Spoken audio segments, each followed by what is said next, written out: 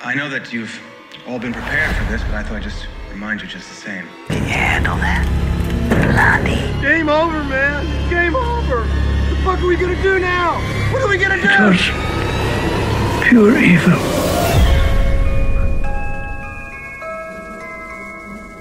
I want to buy some radio ad time. Welcome to the first episode of Vincent and Polly Snatchers. I'm your host, Vincent Green. He's your host, Noel-John 2E. Hey folks, what's happening? We're very excited to be here. Favourite genre, lots to talk about. Can't wait to get into it. So Noel, how have you been keeping? Have you been good? I've been good. I've been just working home, man, the same as a lot of people. Just kind of trying to get through it. I'll be happy to see the end of it. I've been training for this hermit lifestyle for years. But it wears you down. I've been watching a lot of films, I suppose, which is the good thing for something like this, isn't it, you know? So, we had a chat. We've had a lot of downtime. Last time we got to record properly was in December. We had a few interesting experiences trying to get the podcast going back up during the lockdown. And so we decided to not to put the other podcast on hiatus, but to refine our approach, and while doing so, practice for another podcast that we've been talking about for a little while. And that's one that we focus on the horror genre. Two of us are big horror goofballs. We love it. We love seeing blood, gore. Yeah. And like, the thing is, we decided that this would be a good way to kind of give us a fresh kind of angle to work from, and also a good way to refine our approach as we go forward. So I came to you, I think it was last week, I said to you, we'll do this kind of run with the horror movies. And I said to you, do you want to go first? And you picked an absolute cult classic movie that I absolutely love, 1985, called The Re-Animator, like a new age Frankenstein movie, is starring Jeffrey Combs, directed by Stuart Gordon. I think Bruce Abbott. R.I.P. Stuart Gordon, of course. He passed away last year, and stars Bruce Abbott and Barbara Crampton. I'm sorry, I'm just reading this here. And David Gale, who's kind of like the villain of the piece. Kind of everyone's kind of villainesque in this movie anyway, except for maybe Dr. Dan. Yeah, but he was I think the only thing that defined him was smarmy. So he was our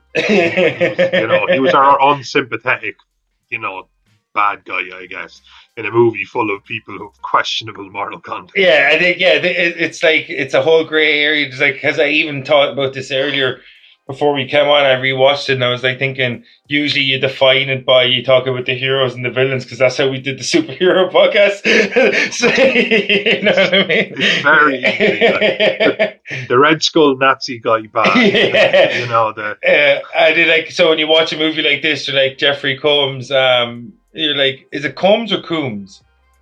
Well, it's Combs, so it's spelled exactly like Combs. Yeah. So I just go Combs. Yes. So if we're butchering it, Jeffrey, who's definitely going to listen, we're very, very sorry.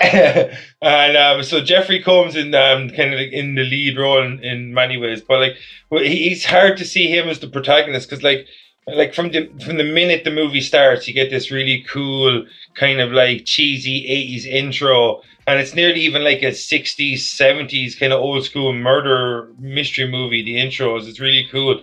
Loads of bright coloured images, and then it goes to Zurich, and then you see these people happening in on this guy, Jeffrey Combs. Herbert West is the character he plays. And he's he just injected, I think he's already injected this doctor, Hans Gruber, great name. And he's already injected him with this reagent that we kind of see more as the movie kind of progresses. And within, as you said to me before we recorded, within the first 2 minutes, you see a guy's eyes exploding out of his head. Literally. Yeah, he gets up and his eyes explode out of his head and he dies. So do you call that tone setting? Oh, absolutely. I think they were writing it and they were like, okay, look, and he's going to go there and he's going to move into this apartment, blah, blah, blah. And then finally we'll get to this. And somebody said, yeah, maybe we just open with something to tie them over, because the film ties you over for the next 20 minutes until stuff starts to happen again. Oh, so do you think that's why they did it? Because I do, it wasn't boring. It was great pace setting. Yeah, it was great. You got a taste of what's to come. I mean, if you went to the cinema back in 1985 in the golden era of horror, and you were there 2 minutes in going, "Oh, it's one of those." Yeah. You know, you have to get up and leave. It's not gonna jump down you at an hour in. It let you know it was a very much so a taste of what was to come, and it did. I was never bored. I was never sitting there going, "Hurry up," because it just gave you something every 15, 20 minutes, and then it picked up its pace. You know? Yeah, it split the movie nearly in 2 acts more than 3, because it's nearly like the introduction of the Doctor, and then as soon as these experiments start ramping up, it's like you're nearly into the final act. You know what I mean? Like, so like it's so quick from the part where with the cat with Rupert later on in it, and it's so quick that it escalates that it nearly feels like the movie's in 2 halves instead of 3 acts. Yeah. You know, that kind of way. Like. Yeah, absolutely. Yeah, really does. The pacing is there because, like, in one way, Jeffrey was a very one-dimensional character in the sense that he was an obsessed. You know, he was that Dr. Frankenstein. He was. Yeah. He never. What was that old expression? We spent so long trying to do something that we never wondered if we should. Oh yeah. Yeah. I know I butchered it, paraphrasing. I totally understand what you mean, though. Exactly, and that's it. He just had this agent that could beat the 6 to 12 minute brain death barrier and reanimate dead tissue, and he just thought he owed it to science. It was his life work. It would make him famous. It would make him a millionaire. He was so myopic that it was actually it didn't need to be 3 or 4 or 5 acts. He was never trying to find his way. He never questioned himself. He was deranged and driven, basically. Like from pretty much, so we have his introduction in Zurich, and within a few moments of the eyes exploding, and then you have your I think the eyes explode, and then they do the intro, isn't it? And then it's the cool cheesy intro, and you run into the introduce. I can't even I want to say the name of the school, but I know I'll butcher it. It's like the Mykonosin or something like that. It's like it's got a really weird name. It's set in Arkham, Massachusetts, which I hope is a nod to Batman. And within the first few minutes, Jeffrey Combs comes in, and he's like straight away, he's like Dr. Hill ggets introduced, and it's like the dean is bringing him around, and within a few minutes he's like derising everyone's work. Call him a plagiarist and stuff like that. And I love the fact that he made someone's eyes explode, and they were like, "Well, we need to send a strong message here. We're transferring you to another school." How young do you think those actors are supposed to be? Well, actually, I happen to know that just from looking up Wikipedia. Jeffrey Combs is 66 now, as we record this today. So I think he was 31 at the time. How young do you think he's supposed to be in his early to mid 20s? I mean, he's supposed to be in his early 20s. He's supposed to be wet behind the ears. Yeah. A genius student who graduated 2 years ago. He's supposed to be 20 even, you know? He's 31. But that's par for the course even today. Yeah. But he's not a fresh-faced man. Yeah. He looks like a grown man. Yeah. He looks like the kind of 20-year-old that's been doing nothing but like evil experiments with the dead. So I suppose the closest thing to a protagonist in the whole movie is Dr. Dan. Yes, and he gets introduced here, and like within a few minutes, they're just kind of like, I think his initial introduction I kind of jumped over by mistake because I was giggling so much about Jeffrey Combs because he's brilliant in it, but like he's doing this weird, and it's kind of really kind of trippy. It's kind of like a weird scene where they have the heart machine and have this kind of like rhythmic music, and he's like doing the CPR on the woman, and she's dying. And it's really weird, slow mo, like, you know what I mean? It's kind of like, it's cool. It's kind of... It's him trying to save a life the old-fashioned way. I think it was a large man, actually. I think it was a very large, overweight man on a gurney, and he was a couple of minutes gone, and the doctor wanted to call it. Yeah. And he was like, no, so he just... Obviously, he introduced a character who had appreciation for life, a curious mind. Yeah. But obviously had moral boundaries. That's good storytelling. It's good storytelling. Yeah, it actually is. I actually didn't pick up on it until you mentioned it, where he's like I was only saying out loud. I didn't even really mention it myself. He's saving life the old-fashioned way as well. Like, you know what I mean? Like, so that is actually cool storytelling. Like, and within a few minutes of him pretty much failing to save the life, and then because I kind of went in the wrong order, but he gets introduced to Jeffrey Combs, and as you mentioned, Jeffrey Combs kind of like rips everyone to shreds, like, and And then like so as the movie progresses, so like he within like a few minutes of him being introduced, he goes and meets the blonde bombshell of the movie. What's her name? Something Crampton, is that her name?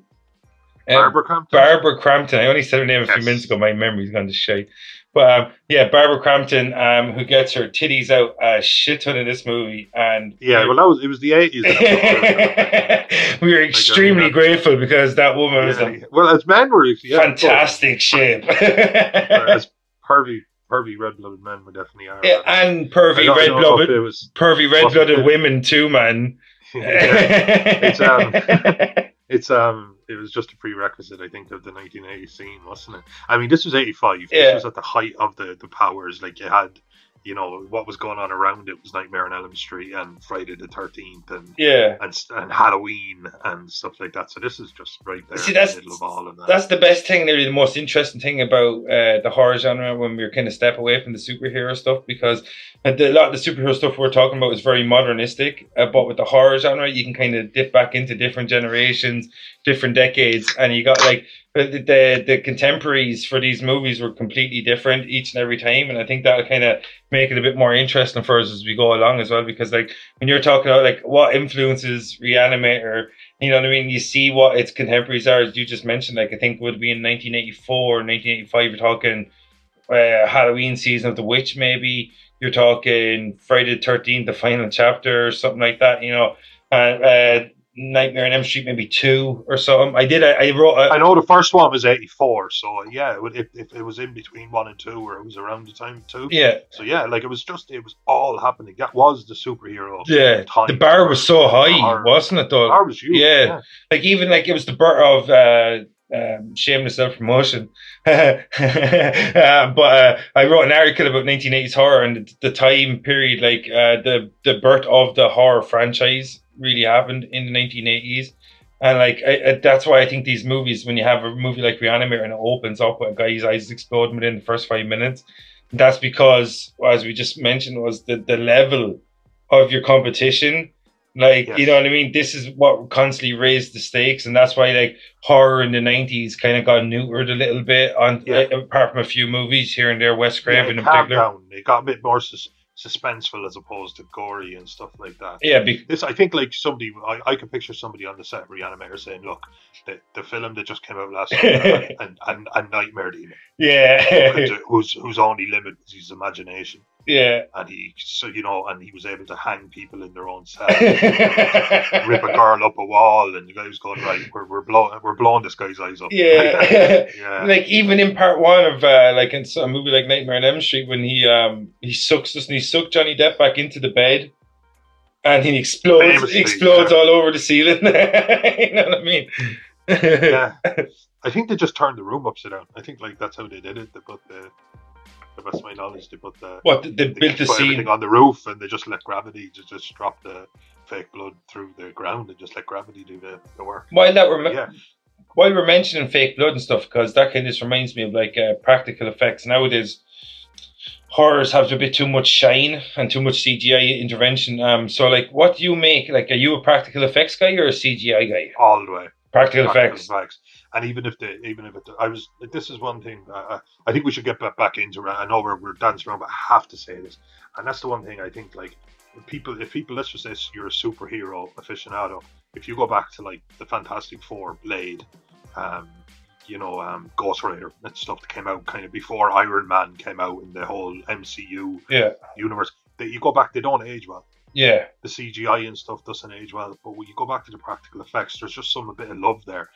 Like the scene I think we're just about to get into, where we've had Zurich and he moves into an apartment with Dan and the cat, but that was all practical effects. And even though you look at it and you go, right, I can see that that's not 100% real, there's just love in it. There's animatronics and there's gore and there's literal art to me, because I think somebody actually has to sit there and make the blood and the guts and the gore, make it all look extremely real as best they can, and you just love to see it. And the thing is, like, you remember practical effects artists. Like, you don't remember who did you don't go, oh, I remember such and such who did the CGI on Iron Man. You don't remember that. You remember the company, but not the people. You remember Greg Nicotero, is it Tom Savini? Like, you know what I mean? Savini is a god. Rick Baker, Baker. School now. You know what I mean? Like, you remember these people, Rick Bakers of the world and stuff like that, because you look back and you can actually see their work on the screen. They were magicians, though. You know, like, how did the spear through Kevin Bacon's throat? Yeah. You know, Savini was like, how do we do it? And he goes, here's how we do it. Yeah. You know, he makes a fit, and he just said, right, just give me, like, you know, ballistic gel, give me fake blood, give me a pump of some description, and literally build the biceps. Or like, and it was an actual sleight of hand. Yeah. You know, actual magicians, as far as I was concerned, on set. And you could just see it, and they were breaking barriers all of the time. This was the 1980s. They didn't have the special effects, and so they said, right, fuck it, we'll just go practical. And I think Re-Animator is an excellent example of clever camera work. Yeah. Later on in the film, I think we're looking at it with a more critical eye. There's so much clever camera work. Yeah. The stuff they know they can't do. Yeah, exactly. And then they show you, like, they bring you right up to the limit of what they can show you. And they know exactly what the limit is of, like, they know when they reach the edge of, they know, okay, this will get us like a hard NC-17 in America or something. They just just leave it to your imagination, like, you know what I mean? It's very clever. Just a shocked reaction on someone's face, Yeah. and then go back to it. Yeah, that sort of thing. But like, so the reason I mentioned the practical effects is because, like, in the first opening scene, whatever, the guy's eyes explode, but like, it's kind of like it dims down a little bit. Then the gore and stuff, as you mentioned earlier, to satiate your thirst for blood for the first 20 minutes. Yeah, you're okay. You know what I mean? You're okay. You're tied over. You know? And they do the story building. Then in the meantime, introduce Dr. Dan, the Dean, introduce Dr. Hill, which will be their rival and his rival going on, Herbert West's rival, and then and they established the rivalry as an introduction. Yeah, exactly. They literally introduce themselves to him. Yeah, and with a rivalry. Yeah, there's no build up to it. And he shows that, like, even before he went to school that he had a predisposed probably hatred for Dr. Hill, because he said the work he does is considered plagiarism for his mentor's work in Europe. Like, so he probably went to that school knowing he was already there. And, like, you know what I mean? So, like, that's what I liked about it. There's a lot of clever story building in the space of 20 minutes. And they introduced Barbara Crampton's character. What was her name again? Megan. She's like, actually, that doesn't even sound. I'm reading it. It doesn't even sound familiar to me. You know, like, the Dean's daughter were mentioned as well. Yeah, that's her. That's what I'm talking about. Like, her name Megan didn't sound familiar at all. I watched that movie twice in 3 days. I watched it an hour. Yeah, it doesn't sound familiar at all. Like, it's weird. Yeah. But like, so, like, in the space of 20 minutes, they introduced to do a lot of story building, a bit of world building, and then we have the Dr. Dan and Megan, I guess is her name. I'm reading, I still don't believe it. But like, that's her name. And then, so, like, literally they're like, you know, giving it the good old fashioned beast with the two backs.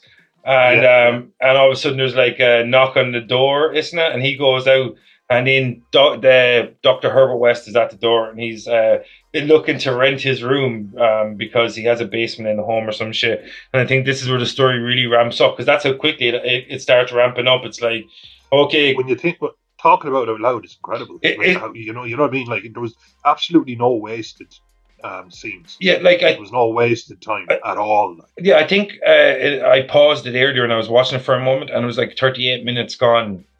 And it was like literally introducing to the part where he finds the cat in the fridge. It was around that scene. So that's how quickly they get into the story. And I think horrors are probably the best genre at doing that, making a really decent, coherent movie in 90 minutes or 80 minutes plus or whatever, like, you know what I mean? Because they cut away any chaff immediately, like, you know. So they really do. Yeah. And so when you get to the point, like, and the reason I was talking to you about the practical effects earlier, so like the second half of the movie is very, very heavy on effects compared to the first half. Yeah.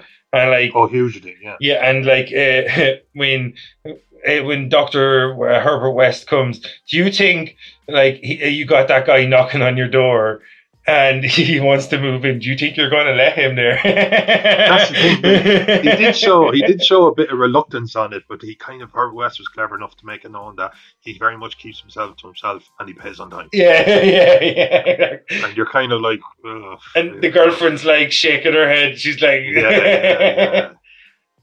But I think, like, he even kind of, and there is even just that kind of social protocol where he's there, he's insistent, and even though that shouldn't sway, he has this certainty about him. I'll take this is fine, I'll pay, and I won't be in your way. Okay, I guess that's fine. Oh man, and he's in, and that's it. Like, he's in, yeah. And so it's like it's not much longer later that, like, after he moves in, pretty much the girlfriend doesn't know. She doesn't come over for a while, and when she comes back, that they can't find the cat. Rupert, is that his name?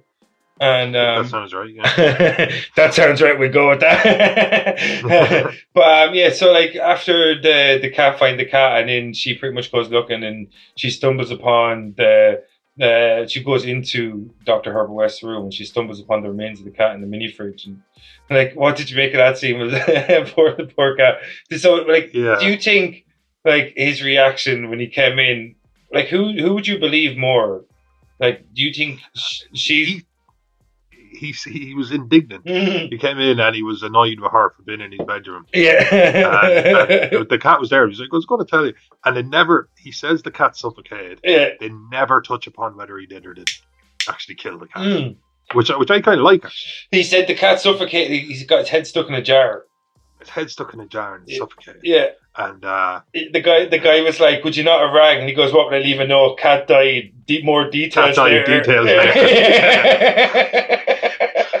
So like, it's like, which is funny because he's so droll. Yeah. You know what I mean? Like, it works because he's not like this, like, sarcastic wisecracking John McClane character at all. Like, he's very much, so that just worked.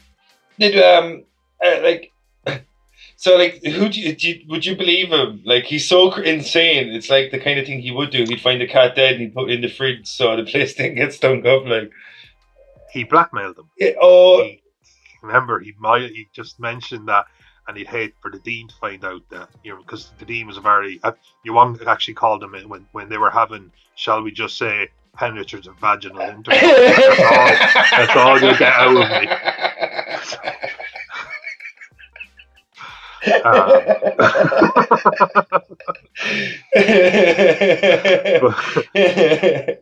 But she called her dad the last Puritan.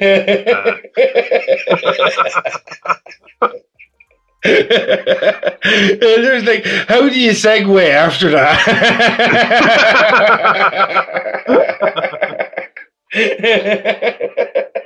Oh, brilliant. It's one of those, if you catch my drift. Yeah. But they didn't know, your man didn't know they were, I think he knows they were together, they were engaged, and he knew that, but he didn't know they were having sex. Because, they're supposed to be these teenagers or young adults. The dude looks like 40. Oh, yeah, the dude looks like 40. Yeah, absolutely. He's at least 28. But your man said they had him then because they couldn't prove he killed the cat. And he had something on them. Yeah. And he were just like, like, call it a draw and leave it alone. And she kind of reluctantly does, but your man definitely doesn't want to fucking shit where he eats, especially when he's supposed to be a student at the school and stuff, Yeah. And so that ties over nicely. And like, and as we previously mentioned as well, like, because he needed to use the blackmail because, like, the other doctor, Dr. Hill, was pretty much looking for any excuse to kick him out. Like, I think we kind of slightly skipped over the scene where he skipped over the class. Yeah, where he's in the classroom and he even says to him pretty much like, I can't wait till the day I get to kick you out of here or some shit like that. He was breaking the pencil. Every time he said something that your man knew to be wrong because of his formula, he broke a pencil, and your man said, Mr. Webster, what was his surname? Herbert West. Mr. West, I think perhaps you should get a pen. Yeah. And he tells him he can't wait to fail him. So obviously, they've established that. But your man, it just knows that he's so far ahead of that doctor, and that doctor is a charlatan and a plagiarist that he just has no respect for him. You can't feign it, like, Yeah, I love the way he's no respect for him from minute one. You know what I Didn't mean? want, Yeah. and he himself is not a charming man. Yeah. So he's not there to play the game. In fact, if anything, like you hear these stories of these prodigies, and they end up in college by the time they're 10. Like they don't have time for these teachers because they've surpassed them so many times over, and that's what he is. He's prodigious in his talent. Yeah, it's nearly like he's trying to out him as a fraud. Yeah. I mean that's the only reason he's there. Like, you know what I mean? But like, so so when you have this kind of this, the whole movie is kind of like the relationships are all like friction.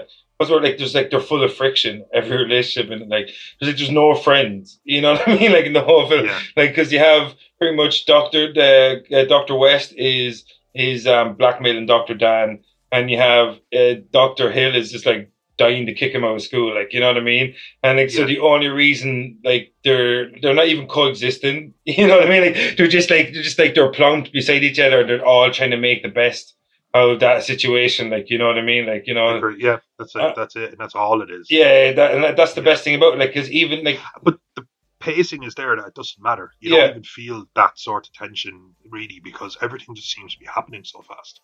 Yeah, like they establish the relationships very well, but they don't dive into them. But I don't say that in a bad way because I don't care. Yeah, exactly. You know what I mean? Yeah, it's not that kind of movie. It is what it is, and let's keep it going. Like, the pacing was fantastic. Yeah, and like fantastic. And one thing I loved about it, because as soon as he's like, I'm in the house, and he starts doing the experiments, he kills the cats, and then it just really ramps up.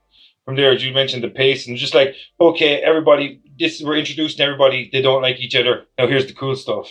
You know what I mean? Like, so we've got the cat in the fridge and the argument, and then we have noises inside the house, and he comes out with a baseball. Dan comes out with a baseball bat, and he wants to inspect what's going on. He goes down into the basement, and his cat's trying to kill West. He's fucking brilliant. He's on his back, and he's like wrestling with him, like. Yeah, and that's like 1950s style, you know, like where the giant squid or something, but it literally was just like a giant plushie. You almost had to like strangle yourself with the tentacles and stuff like that, like Plan 9 from outer space. He was doing a lot of that, but it was a lot of physical kind of stuff, Bruce Campbell kind of stuff, and but then he threw it and they ended up killing the cat again, and again 100% practical effects, and if anything silly effects. A lot of it was just acting, like there was just a black pie on his back. Like, your man kills the cat, Dr. Dan, because it attacks him, and he slams it against the wall. It's just so ridiculous, that poor cat. But like, when you mentioned a second ago Evil Dead, it does have a really Evil Dead feel to it at times, doesn't it? Like it's gore mixed with humor, like pretty much throughout the whole movie, like, you know, like Evil Dead. Yeah, and the gore is really over the top and viscous, like, you know. And it's just like they're alive, but are they? Kind of thing, just like Evil Dead, like something humanoid-ish. Yeah, that's got like aggression and stuff. It's just kind of there because the cat, like, again, your man argues that your man must have lowered the cat's vitals and then revived the cat. And your man says, "You agree it's dead now?" And he gives him another cat, and the cat just this grotesque facsimile of life kind of comes back, and that's very Evil Dead. That is very Evil Dead, like just grotesque and guts falling out, but it doesn't matter because it's not. You know, the laws don't apply to it anymore. Like, you know, what did he say? It's not going to dance. It's like, don't expect it to dance the what? Salsa. It's got a broken back. I love that. Like, and its guts were hanging out. Yeah, it's just that. That's it. Yeah, and then you start to see that. But this is a really good scene, and I think it needs to be discussed a little bit because this is where Dan, a scientist himself, a doctor, comes to the realization that there is merit to the work.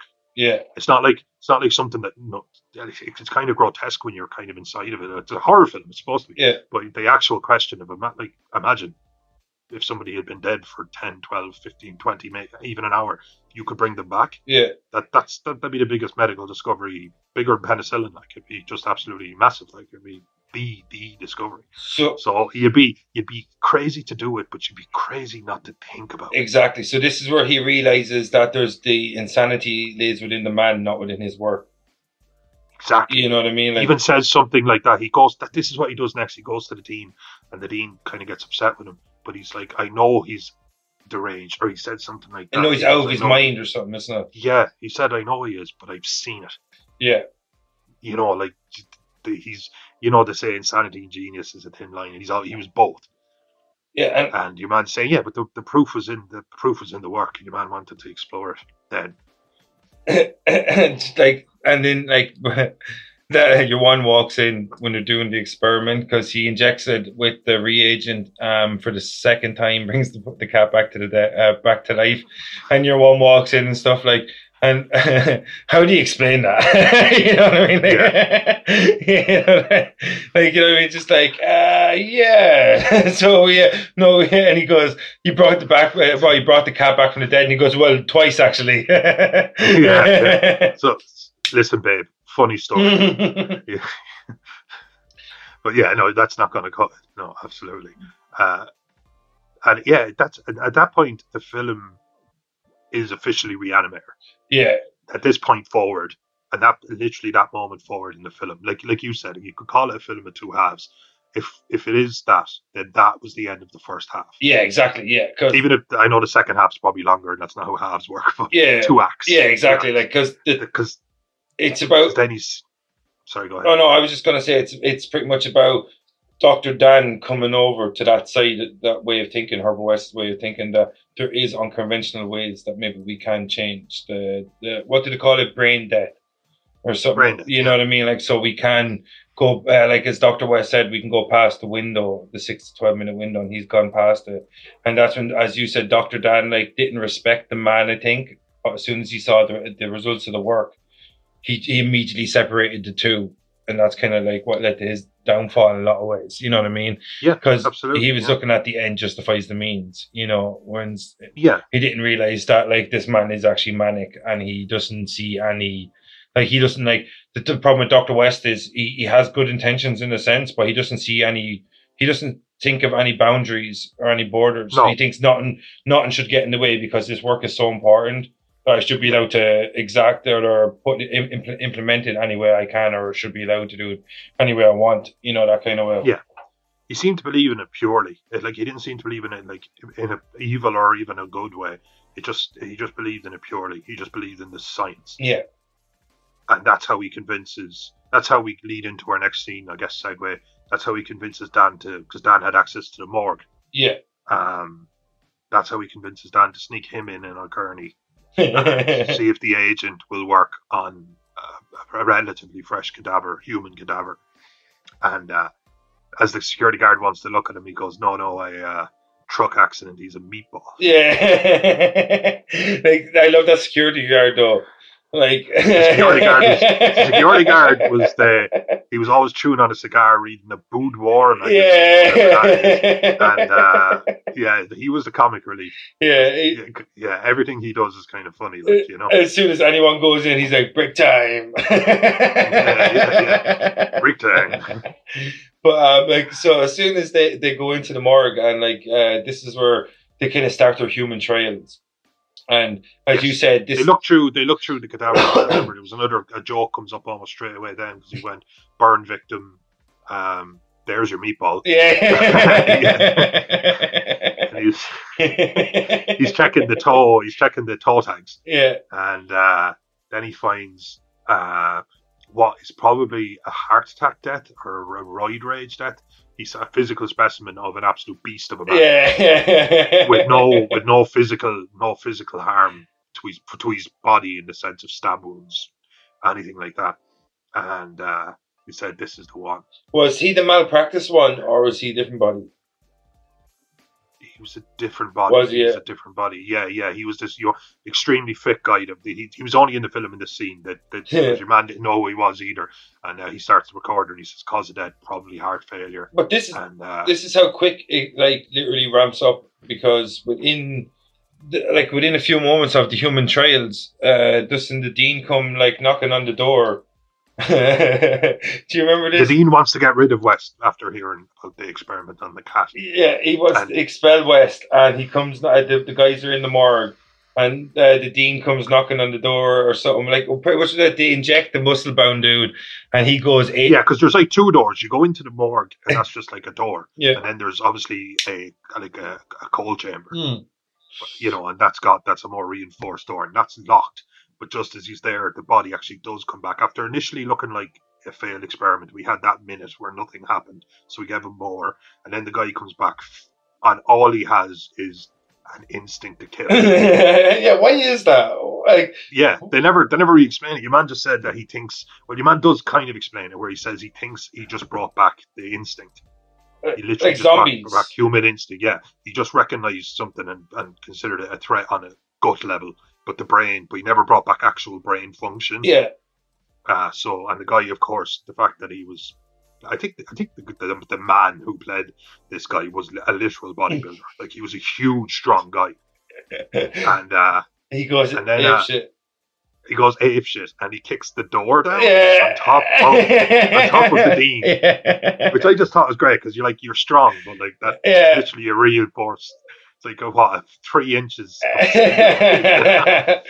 like, and he kicks it off, and he kills the dean, and then. What I thought was funny was, they're fighting him. Your man ends up, he gets the bone saw. Yeah. And I thought he comes up to him, and I thought, what he's going to do? He's going to cut into the back of the neck and sever the brain. Yeah, that's right. That's why, because he has a bone saw. You go for the head. Yeah. It turns out he just sticks it into your man's chest. Now, don't forget that it cuts at the side, not the top. Yeah. But he kind of like pushes it all the way through his heart and out the front, which. The gore fan in me absolutely loved. Well, it was totally pointless. And it's not how the thing would work. It's a blunt instrument from the top, He just pushes it through him. It's so easy to like come up behind him and just nick the brain stem. And he just falls.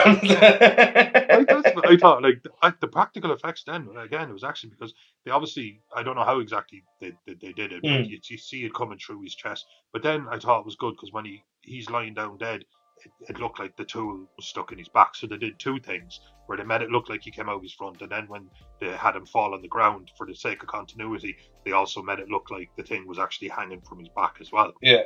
So I thought that was cool. I loved those practical effects. There was obviously some really, really talented Savini types on set. Maybe Savini himself, I don't know. Savini did everything. Pretty sure Greg Nicotero worked on this. I thought I seen his name in the credits earlier. I'm not 100% sure, but well, I didn't see Savini's name, and it's like, not that I was really paying that close attention, but I love Savini so much that if I seen it, I probably would have stuck with him. But there was a lot of guys on that, and they deserve a lot of love in it, and they deserve it. So it was silly, but like, again, this film was silly enough that you'd forgive it a lot. I think it's just entertaining. I think like we left out Rob Botton, the guy who did the special effects on the thing earlier. I just want to say his name because I love the thing so much. But like, I think like, as I said to you earlier, that's the thing about special effects in comparison to practical effects. You remember the guys who did the practical effects, but you have no memory of the guys who do the special effects. You know what I mean? I can't tell you how many times I've got a little bit drunk and talked films, and I just said the scene in the thing where the doctor is going to do a autopsy on one of the dead things. He goes to go into the chest cavity, but the chest cavity opens up and bites off his arms. Yeah, it was a really famous scene, and apparently, I mean, those guys sat down. What they did is they literally went and got a body double who happened to not have arms. Exactly. A man who was an actual double amputee. Yeah. And they were able to put these blood pumps or whatever into it. So they just got the shot of the doctor going in, and then they just had this guy pull out. And I mean, that's not thinking outside of the box. Yeah. Like, how do we make it look like he has no arms? They're like, dude, we should actually just get somebody who doesn't. Yeah, exactly. You know what I mean? We can actually just approach it in the simplest way possible. We'll find somebody who's willing to do it, and I just thought, like, that's genius. Because the simplest answer is often the hardest one to come across. The simplest answers, because they were probably thinking like trick photography, and you know, like, obviously there's a thing where you put your arms down by your side and you push them into your body as much as you can, and they give you the but they didn't even bother with that. They said no, they got a guy who was a double amputee, and they just put him into the shot, and it just looks brilliant. And it doesn't matter that that's over 30 years ago. That's in 100 years that scene will hold up. Yeah, and that's the thing about, like, it ages well. Like, when you look at a movie like Re-Animator, like that, it's obviously a low budget horror, probably even for its time. And then when you 2 million, you know, 2 million, is that what the budget was? Like 2 million. Yeah, that's pretty decent, I suppose, for 1985 for a horror movie. But the thing is, like, the first million or whatever, it literally just gets you your camera and your roll and your lights. Yeah, and, you know what I mean? Like, the things that every film actually needs. It just gets you that bottom ground stuff where you can hire a crew. Yeah, and you have a decent camera, and you have an editor. Yeah. I mean, before you do anything, you need $1 million. Yeah, exactly. Because even Hellraiser, which all takes place in one house, Yeah. with unknown actors, so obviously didn't need to get huge money. Like Doug Bradley in Hellraiser wanted to be one of the guys who moved the bed into the house at the start of the film.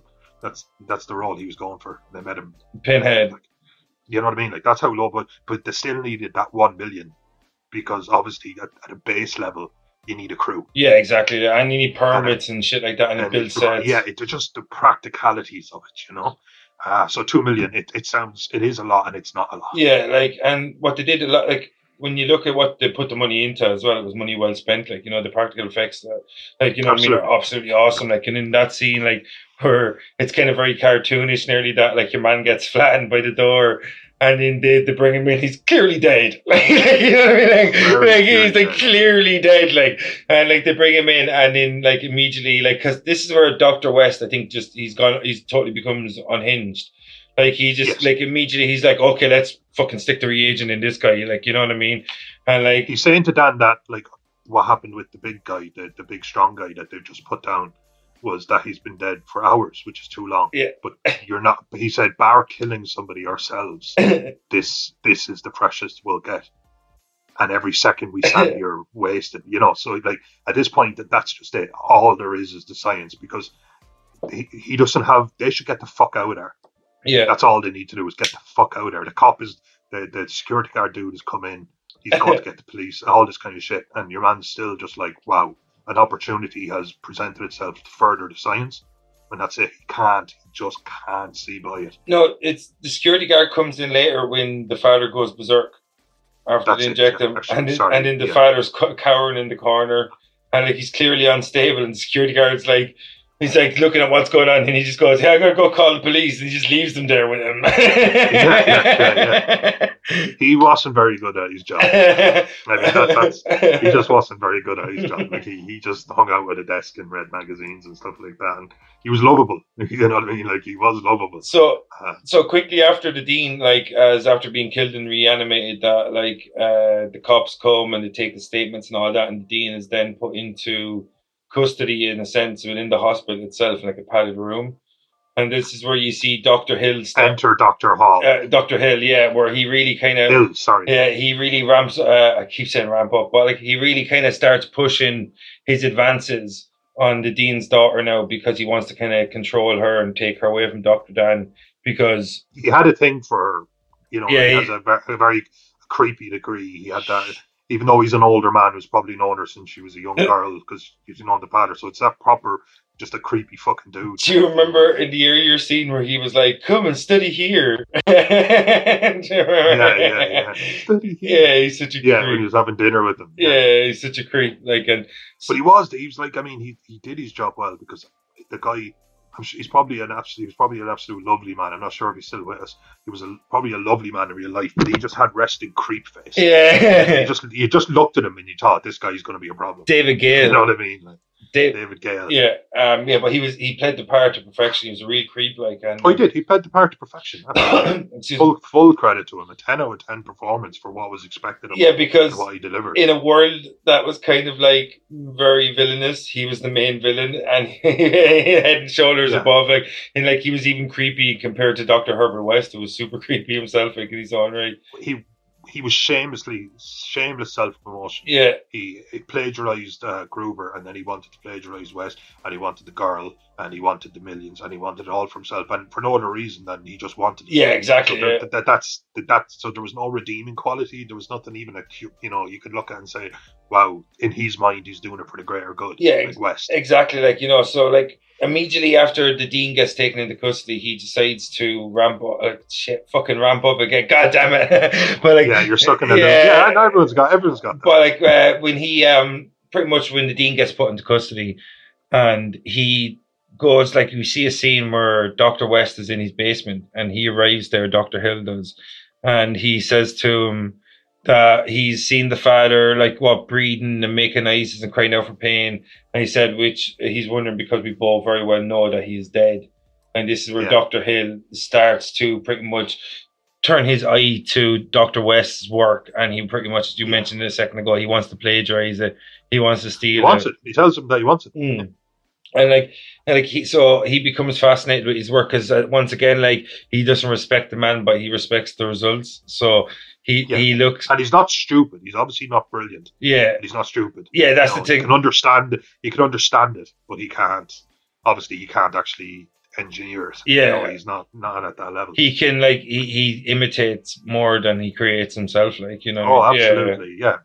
And so, like, in that scene where we see Dr. Hill, and so he goes over to a microscope, and then Dr. West takes out the reagent and he brings it over, and there's like a dying cactus or something, I think it is, and he injects some of the reagent into it. And while he's looking through the microscope, Dr. Hill, we see in the background that Dr. West goes over and he gets a shovel from across the way. I don't understand why he'd have a shovel in the basement. Maybe your man owns. I have no idea because it's laboratory. Like, so he goes over, gets the shovel, and he like hits him with the shovel, and then he falls to the ground and he decapitates him. Which is like I love I love that scene where he decapitates him. And like immediately, what they always did in the 1980s is, like, after he injects the head with the reagent, because he's mentioned something like whole parts, and never trade with whole parts. And immediately, what they always did with decapitated head in the 80s and 70s is put on a table, because the actor is underneath the table straight away, like, so. And then he starts coming to again, and then he's like, does he call him a bastard or something? He's like, you bastard, or so. And then his body starts coming forward, and like in the background, and the body attacks him. Actually, I will tell you one thing, that a shot they did that I didn't think they had to do, but I'm glad they did, is when he actually stabs him in the throat with the shovel. Yeah. At first, you can see the hate in his eyes, and he's obviously, he's being decapitated. But they obviously went to the trouble of putting a groove in the shovel, a bit of blood and all that. Because usually you might just get the camera looking up and somebody stabbing down and blood splattering, but they actually went for the gore, and you got a little bit of decapitation into it. And then he has the head, which he injects. And of course, as everyone knows, your head can independently create oxygen. So no need for lungs or anything. Yeah, that's probably the biggest, funniest part about the movie is his relationship with Dr. Hill after he decapitates him. Because after he decapitates him. Yeah, it's fucking brilliant. I don't know if you heard me before I cut off, but I was saying to you that literally Dr. Hill, he injects him because he mentions that he didn't have whole parts, and so So he said that something he never tried was whole parts, so he injects the head with the reagent, and he starts coming alive or something. He starts calling him bastard or some shit, and then he goes West bastard or whatever. That was a great scene. I love that scene because it's super gory, but at the same time, and in the background you see the body coming after West. Absolutely no explanation for how the agent, everything was supposed to be obviously at a sci-fi kind of level. Yeah, it was supposed to be based in science. That was supposed to be based in neuroscience. It's supposed to be based on reanimate flesh and all this kind of stuff. And then they just jumped the shark, and they had the head and the body independently been able to. Did he? Well, I loved it. Did he actually inject the body, or did he just inject the head? I actually don't. I don't think he injected the body. Yeah, but I'm not sure. Because I thought that's fucking hilarious though. And then pretty much after he reanimates Dr. Hill after he decapitates him. Dr. Hill's decapitated body comes, attacks him, and then pretty much just in the next scene where we see Herbert West, he's Dr. Dan comes and finds Herbert West, he's unconscious, and actually no, before that they switch to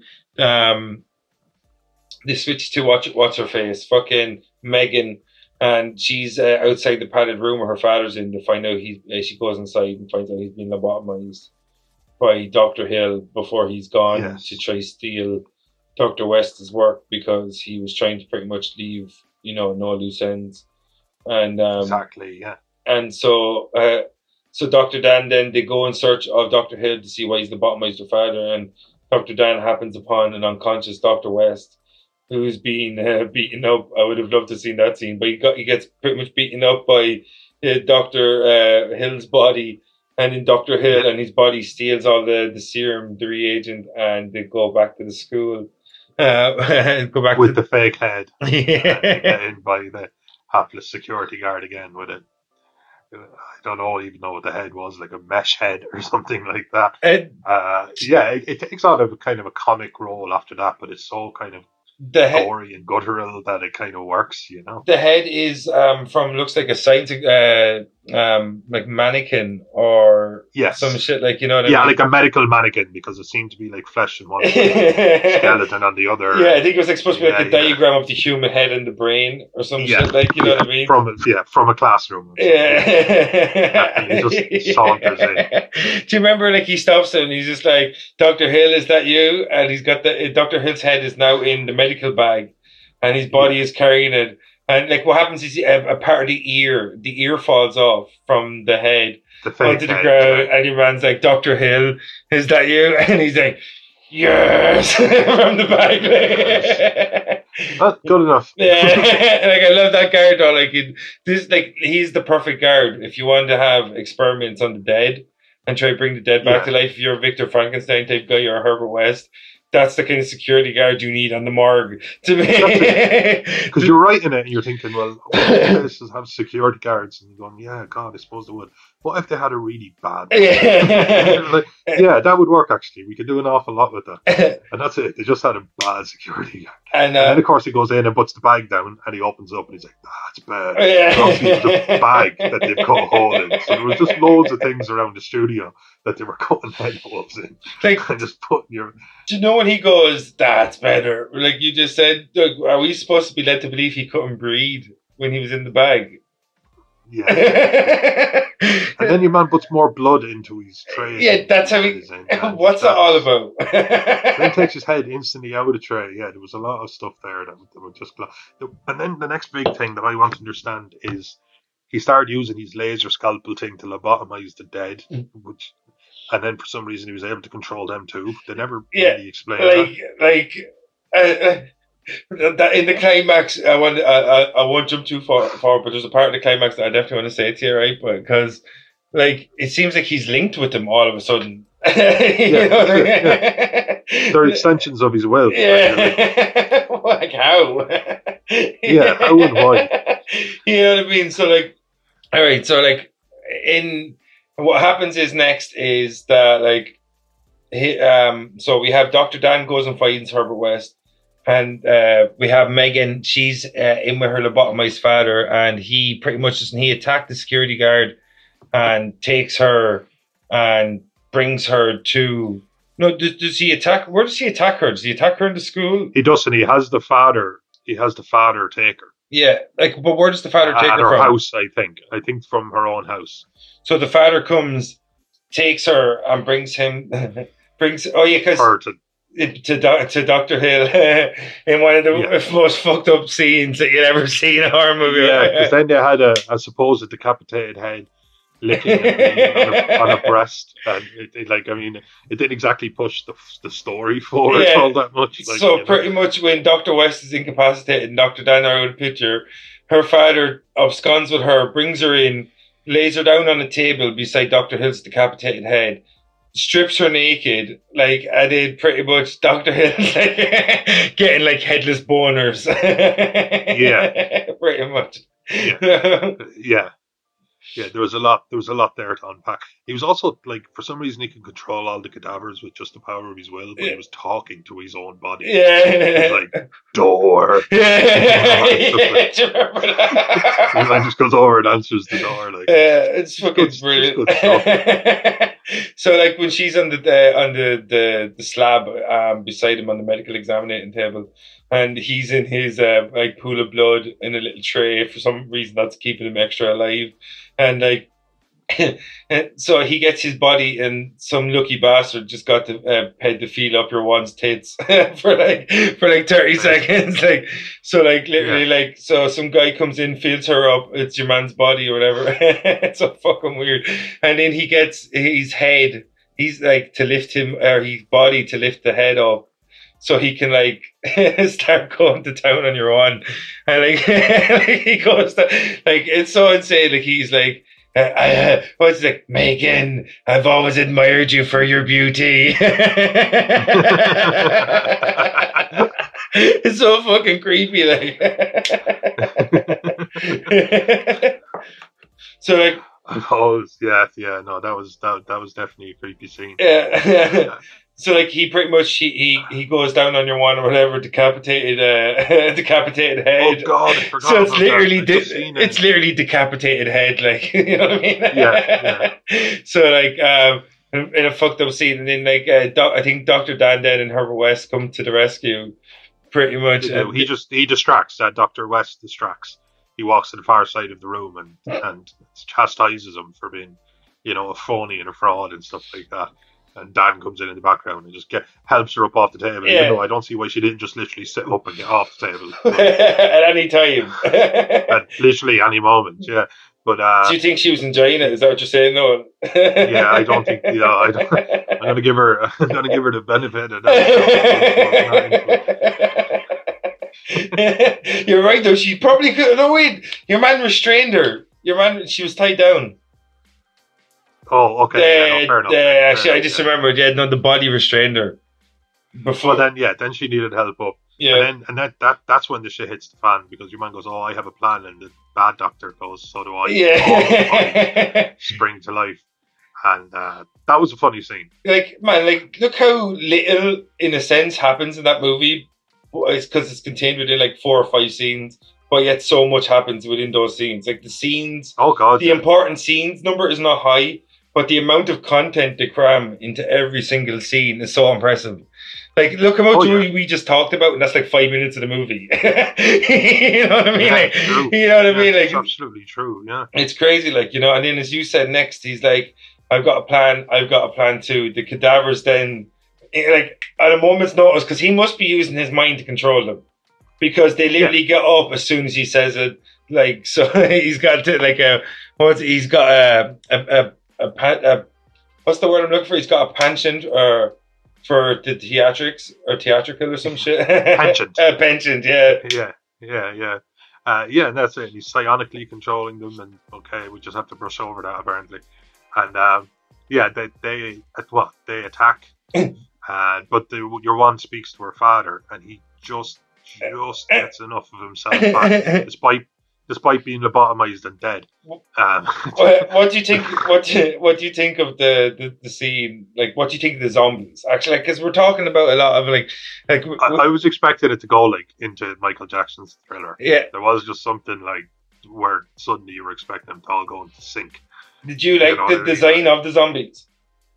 Oh yeah. I mean, they kept it practical. They kept it silly. There was a woman with an incision all the way down her chest. She's obviously post autopsy. There was a guy with who was obviously in a terrible accident. His face was all, so it was like a nice arrangement of kind of like recently deceased people from around the city. Yeah, and like one guy looked like he'd shot himself in the head or something, I think, as well. Exactly. Half his head exploded. Practical and practical effects, and just kind of grounded. And it was lovely. It was gory, and it was just everything that a good horror fan wants, and especially from the era.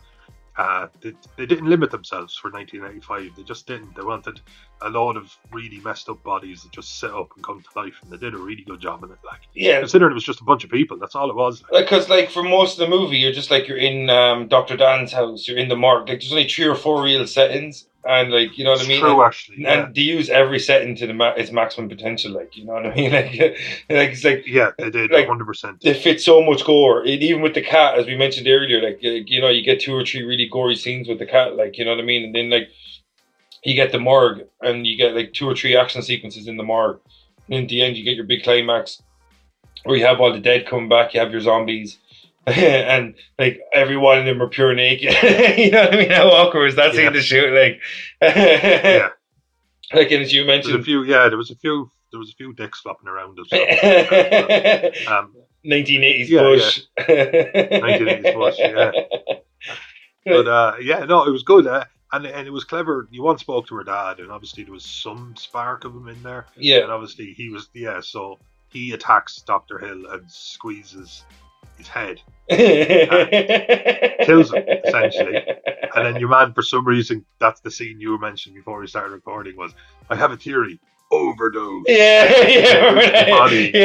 To overdose. And I'm just like, your man's been decapitated, and then his head has been destroyed. Then the body reaches out with like a tentacle made of its own guts. No, do you remember the part before that where he goes to overdose him, and it's before your man's crushing his head, and the body picks the head up and turns it around so he can look behind him. Oh, that was great. I do remember that. That was fucking... Just so I could spot him. Yeah. That was well done. Yeah, that was a good scene. Yeah.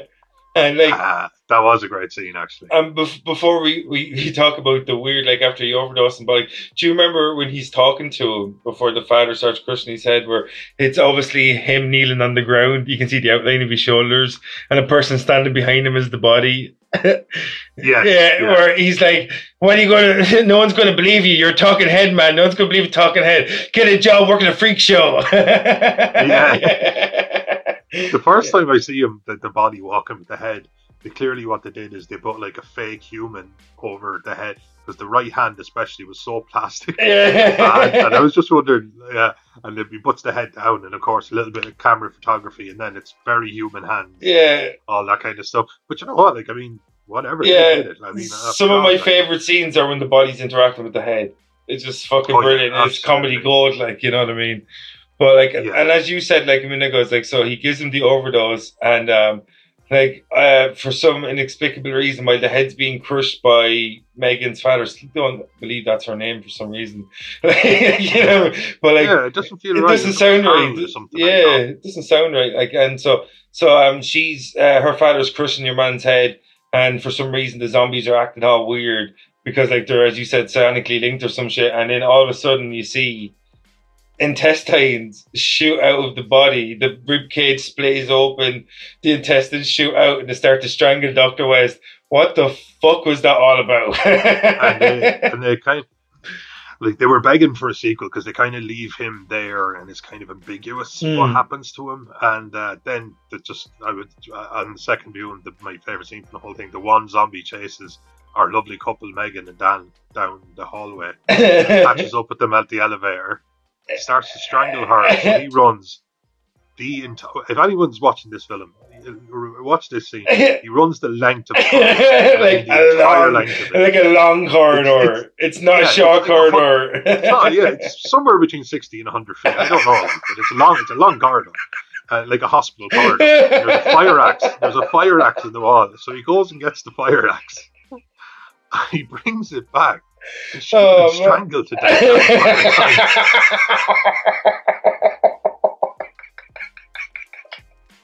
Like, he could have easily pushed the zombie off her. Like, it's literally... I know the zombie's probably super strong because it doesn't feel any pain and it can just put everything behind it. But, like, I'm thinking, like, there's a fire axe there 100 feet away. Look, just, I'll be back in 20 seconds. But he's not even quick coming back, though, like, you know? No, he's not like, oh, God. Like, he's not... Pebble in my shoe.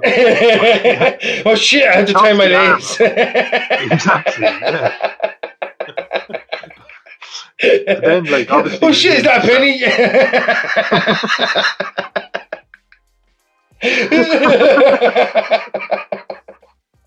But he's like, ooh, piece of candy. Ooh, piece of candy. Like, he's lucky that was before the era of mobile phones. Definitely check his messages.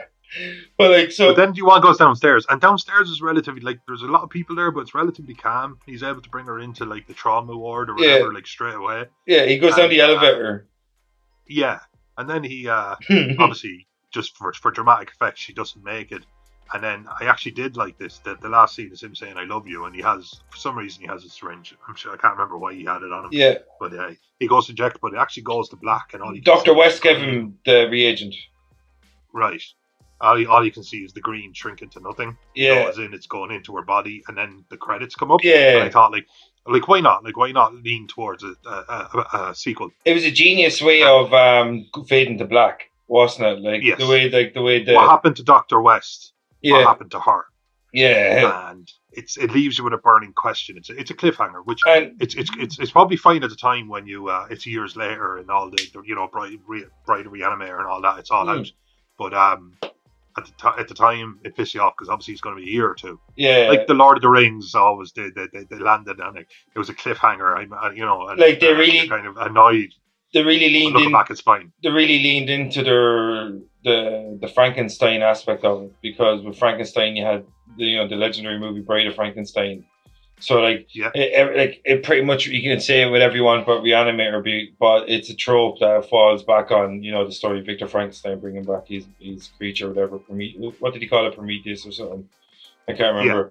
But he brings back his creature from the dead or whatever, or he makes his creature from dead parts, and it's pretty much that story, like a new age Victor Frankenstein, but with I'm surprised we didn't touch that. I suppose we did say to ourselves that we'd try and cohesively try and go through the film, and I'm glad we did that. But you're absolutely right. Of course, it was extremely Frankenstein. Yeah, and for a new era, for an era of technology at the time.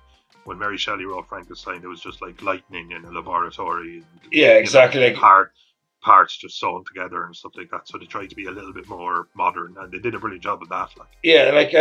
One of the things I loved about it as well was they must have had about 50 dry ice machines on the set. Do you remember the climax? I loved that. It really reminded me of The Fog, not just because it was all misty and stuff, but the way they used the lights. One thing I love about The Fog is you have all this fog and they have fucking spotlights shining through it, and it's really unsettling. We'd have the red lights and the spotlights and the emergency lights and shit like that, in the climax. I really love that because it's gory as well, but in parts, but it's really suspenseful kind of in that part. It's the only really part of it that's kind of suspense horror, when you just use the lights and the mist and stuff like that, and it really plays with it and shit. Yeah. It's really, really, really cool. Which is a good thing. 80s horror, you used to put one spotlight at the end of the hall and then just have it literally ice smoke machines all over. It scared the shit out of you though. It's so ominous for some reason. Oh yeah, of course. Well, that's why they're able to make a really good horror film out of The Fog, because Fog is just naturally scary. Yeah. The dark is scary. Anything where you don't know, you're deprived of a sense, is obviously off-putting. Man, one of my favourite lines in The Fog is where she goes, something along the lines, I have a bad feeling about that fog or some shit like that. It's acting weird. And in the show is a shot of the fog, and it's a luminous green. And it's blowing against the wind. And it's I think the colour might, they just look out the window, it's a luminous green. You know what I mean? Yeah, somebody trying to take it. You know what? I'm just very intuitive. Yeah, because she's and there's something about that wind defying. Because she's the fog's going against the breeze or something, against the wind. I have a bad feeling about it, and it's a luminous green. You know what I mean? And she's in the lighthouse, so if anyone can see it, you bitch. I was watching an American Dad, and they were doing this serial killer tour bus thing, and then they get on the bus, and there's one extra person there, and he's at the back and he's cutting his own hand with a knife. And they're like, okay, is it possible we have the killer on the board? And he cuts his own hand with a knife, and your man just goes, I don't know, but let's keep an eye on it. I just love that. I just laughed at that line because that's it. That's what you're supposed to do. I'm very intuitive. There's always that one person in a horror film that's suspectful, but never enough to really act on it when there's time to act on it. That's there was once again, that's why the Re-Animator is hilarious, because there's no real hero. Nobody tries to act at all, ever, you know what I mean? Not once. It was a one take film. Yeah, it was just a one take film. You know what I mean? No character tried to act against what was going on. Most horror movies, you said, that there's that character has that delayed reaction. You know what I mean? Just they act, but it's always too little too late. In this, they're just oh, let's go with the flow. This guy's crazy. This guy's kind of crazy, but let's go with the flow. Green goo, you say, to the morgue. Yeah, imagine if it was just flubber, and it just made them really bouncy. That's an interesting dark theory. Yeah, that's what the goo became. It became flubber. Oh man, if they're linked, mind blowing. You know what I mean? And they used flubber to bring Robin Williams back. We'll call it Re-Animator, the return of the... No, I've nothing. I was hoping, I was hoping it'd come to me by the time I finished talking.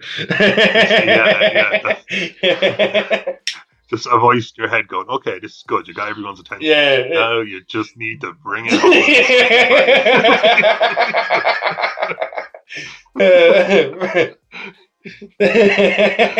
Epic fail. But anyway, to speak about overall, what's your impressions? It probably has to be a couple of years since you watched Re-Animator. It has to be 6 or 7 years for me, and I have a poster of it hanging up in my sitting room wall, and it's still been a couple of years. Like this is my third and fourth time probably to watch it, because I watched it. Mel McCarthy originally recommended it to me, and I watched it then. That was when I was about 16 or 17. Thought it was hilarious. Watched the sequel and like laughed my ass off. And then I hadn't watched it for a long time. I think I watched it then about maybe 7 or 8, 9 or 10 years ago. It's been a long time since I watched it, and it holds up so well. I nearly. Oh, it holds up brilliant. Yeah, I laughed my ass off. Even as I watched it twice in 3 days, like I said earlier, and even the second time I was still laughing, noticing so much stuff, because the movie is so manic that you miss out on so much stuff. You know what I mean? Because it truly is. The scenes are really kind of frantic. You have these weird close-ups, and then you have this mad fucking action sequence. I love the close-ups on Jeffrey Combs when he's talking to Dr. Hill before he decapitates him, and it's he looks like a schoolboy or some shit, he's about to cry. Yeah. It's really, really, really weird. I don't know what it is a legendary movie, but I'm not sure if any of the characters were supposed to be likable in it or anything, you know what I mean? I don't know if they were making it. They didn't know they were making an absolute classic. Yeah. You know what I mean? It's got this cult following now as well, which it well deserves. A lot of movies. And it's also just a lot of people, Puritans, that really like it. I love it. Yeah.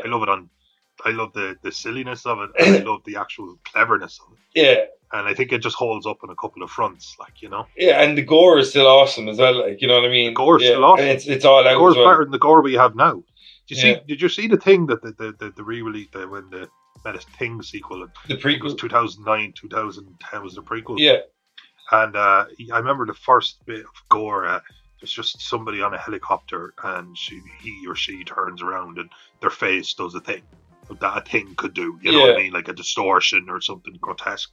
And it was pure CGI, I was just that does nothing for me. That takes me out of it. Yeah, the film itself is actually good, but the special effects really do take away from it. The special effects really take away from it. Because I actually, I actually loved the movies, The Thing, and the prequel, The Thing. God damn it. Pick a different name. You know what I mean? Yeah. Because it just sounds like you've forgotten the name of the film. Yeah, The Thing. The Thing. Because it came out in the 80s, The Thing. Yeah, it was right there. Do you know when they had called it The Thing in 1982? And because they wanted to differentiate between, it was Howard Hawks, I think, directed the original. I'm not sure, 1951. So I wrote an article. Yeah, I knew it was a remake. Yeah, and it was called The Thing from Another World. So why didn't the 2011 one just call itself The Thing from Another World? The Thing from Another World screams the 50s to me, though. Yeah. You know what I mean? That's what that was. There was Killer something from Mars, and it was always these kind of wordy... The Attack of the 50-Foot Woman. Have you ever seen that movie? The Attack of the 50-Foot Woman. Oh, my God. Yeah. Oh, TCM. Big shout out to TCM, because I watched a lot of B movies and that growing up. Yeah, and that's it. I actually, when I hopefully to go back to the Horror-Ton this year, it's been a couple of years, but they had one, and it had Bones from Star Trek in it, I remember. But it was Night of the Lupus or something like that, and it was about giant killer rabbits. But obviously they had a scene where they just put jam on the rabbit's face. A tiny matchstick town that they made. Yeah. And then it would cut to people cowering behind counters and shops and stuff like that. And I mean, it's terrible, but at the same time, it was 1970. I'm just going to throw a year out there. I actually don't know. Yeah. It's 1971, let's say. It's a very old film.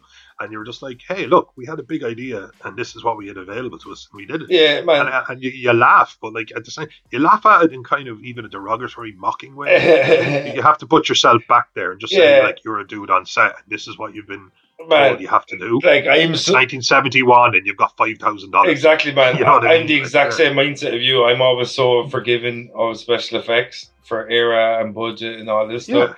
Like Jason and the Argonauts was fantastic. Like, Yeah. it was so ahead of its time. Man, I was just thinking of like the old King Kong and Godzilla movies, where it's clearly two guys in suits and they're just fighting a paper mache town. Like, yeah, absolutely. Fucking love that shit, man. You know what I mean? Like, absolutely, yeah. Man, you can't beat practical effects though. Like the rubber suit monsters of the day, man, were fucking awesome. All right, so Vincent, you're in the director's chair. Is there anything you would have done differently? Are we going to do a what if on horror? Actually, I don't even know. I actually don't think I could have improved that film in any way. Not me. Like, yeah. I just think it was an excellently made film. Yeah. And it's not like you could put me in the director's chair.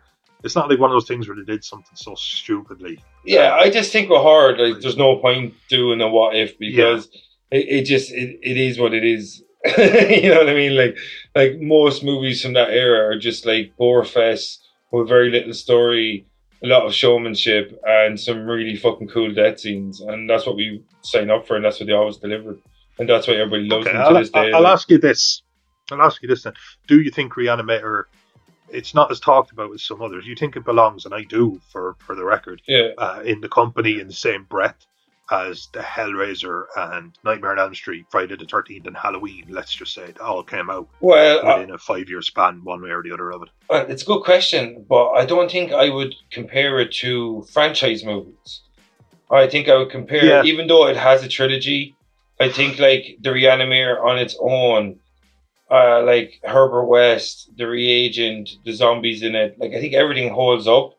But I think I would compare it maybe to Evil Dead, which was another trilogy. Maybe The Thing, like not something that had like a 7, 8, 9. A lot of those other films weren't franchises at the time. There was only one Freddy Krueger. Good point. You know, there was only maybe two.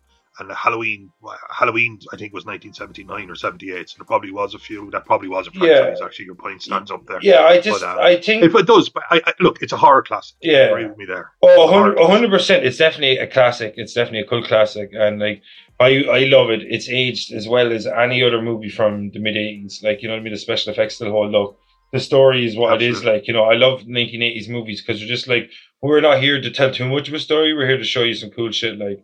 And that's what I did, like, you know what I mean? Like, and I love it. And it's a really cool take on the franchise or the Frankenstein mythos, you know what I mean? Like, you know, to get that whole, like, crazed doctor that's trying to, like, you know, look past the boundaries of mortality and all this shit is really, really cool. And it was really well done. Jeffrey Combs was the perfect actor for the part of Herbert West, and it's even a cool name.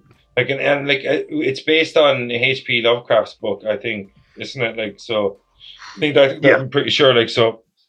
There's so many movies like based on his work as well that was, you know, we're so happy, like we're so lucky that there's like 4 or 5 writers that ended up making so many novels that we have about 20 or 30 movies, and that's not even including Stephen King, like, you know what I mean, who's just ridiculous. Like Lovecraft did stuff that where the brain just doesn't want to go. Yeah, there's something really grotesque and dark and like omnipresent about it, like, you know, and that's what Re-Animator was. It was a very uncomfortable topic. I mean, death itself. It's just excellent. And it is like everything's like people say, oh, this is derivative. Pretty much everything is. Yeah, like, you know what I mean. Like exactly, the ground doesn't get broken all that often. Yeah, exactly. Like the wheel's being made, but we still find different ways to use it. Like exactly. You know, Paranormal Activity was great, the first one, because that was breaking them. Yeah. That was a really good idea. Exactly. It can happen, and films do it all the time. Blair Witch Project started the found footage kind of thing, and that's great too. But like, it's like you can, a lot of times we're working with what we were given. A lot of times, like you have the same ingredients, but you can still make a different meal. Absolutely. You know what I mean? Absolutely. Like, and that's what a lot of horror is like, and it's how it's stayed fresh over fucking 50 odd years or whatever. Like, but like, there's something about the era though, man. There's something we're not going to be able to put on a podcast. There's something about those literal magic.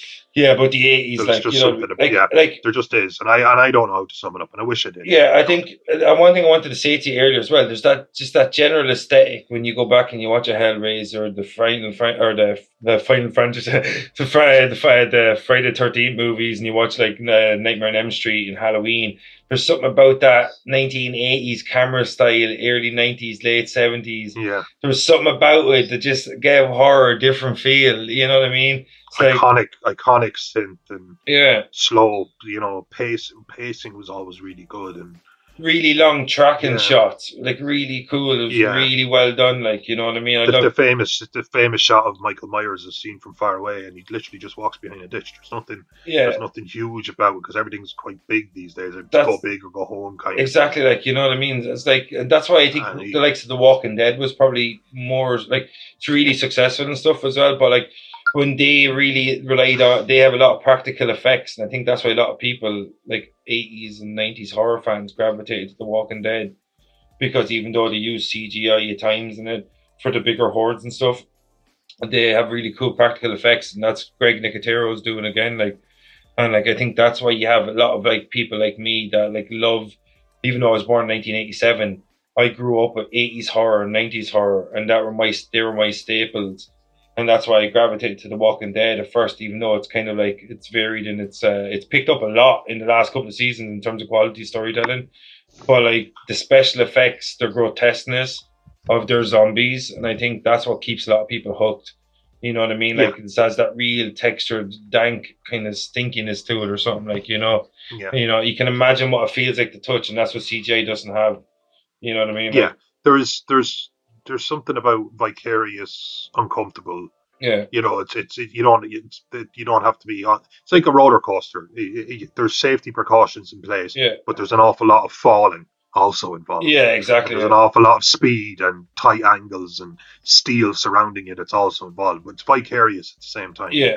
I think that's what it's trying to do with auditory visual, and it needs to be clever more than it needs to be bombastic or CGI or huge or anything like that. And I just think it needs to be uncomfortable. Yeah, I'm not sure if I answered your question about would I consider Re-Animator. Like, I kind of answered it, but like, I think when you look at Re-Animator, I think it would definitely, I'd put beside the likes of Evil Dead, The Thing, you know, that maybe Videodrome, that real body horror. You know what I mean? I think that's where body horror, but Videodrome didn't have the comedy aspect. Videodrome was heavy. Yeah, but you're right about the body horror. Like Evil Dead was fun. Evil Dead. I think Evil Dead is probably the best comparison you can make with it, isn't it? Yeah. In terms of a silliness, there's a silliness that's supposed to be there. Yeah. It doesn't take itself too seriously, like the whole film. It doesn't take itself too seriously. Like Videodrome is a mindfuck. Yeah. And also body horror. James Woods, isn't it? Yeah, an excellent performance by James Woods. David Cronenberg. All hail the new flesh. Yeah, it's Cronenberg. Yeah. And so, is there anything else we should say about it? Do you have anything else that we should? No. Yeah, I'm your host, Vincent Green. He's your host, Noel-John Toohey. We'll get the fuck out of here.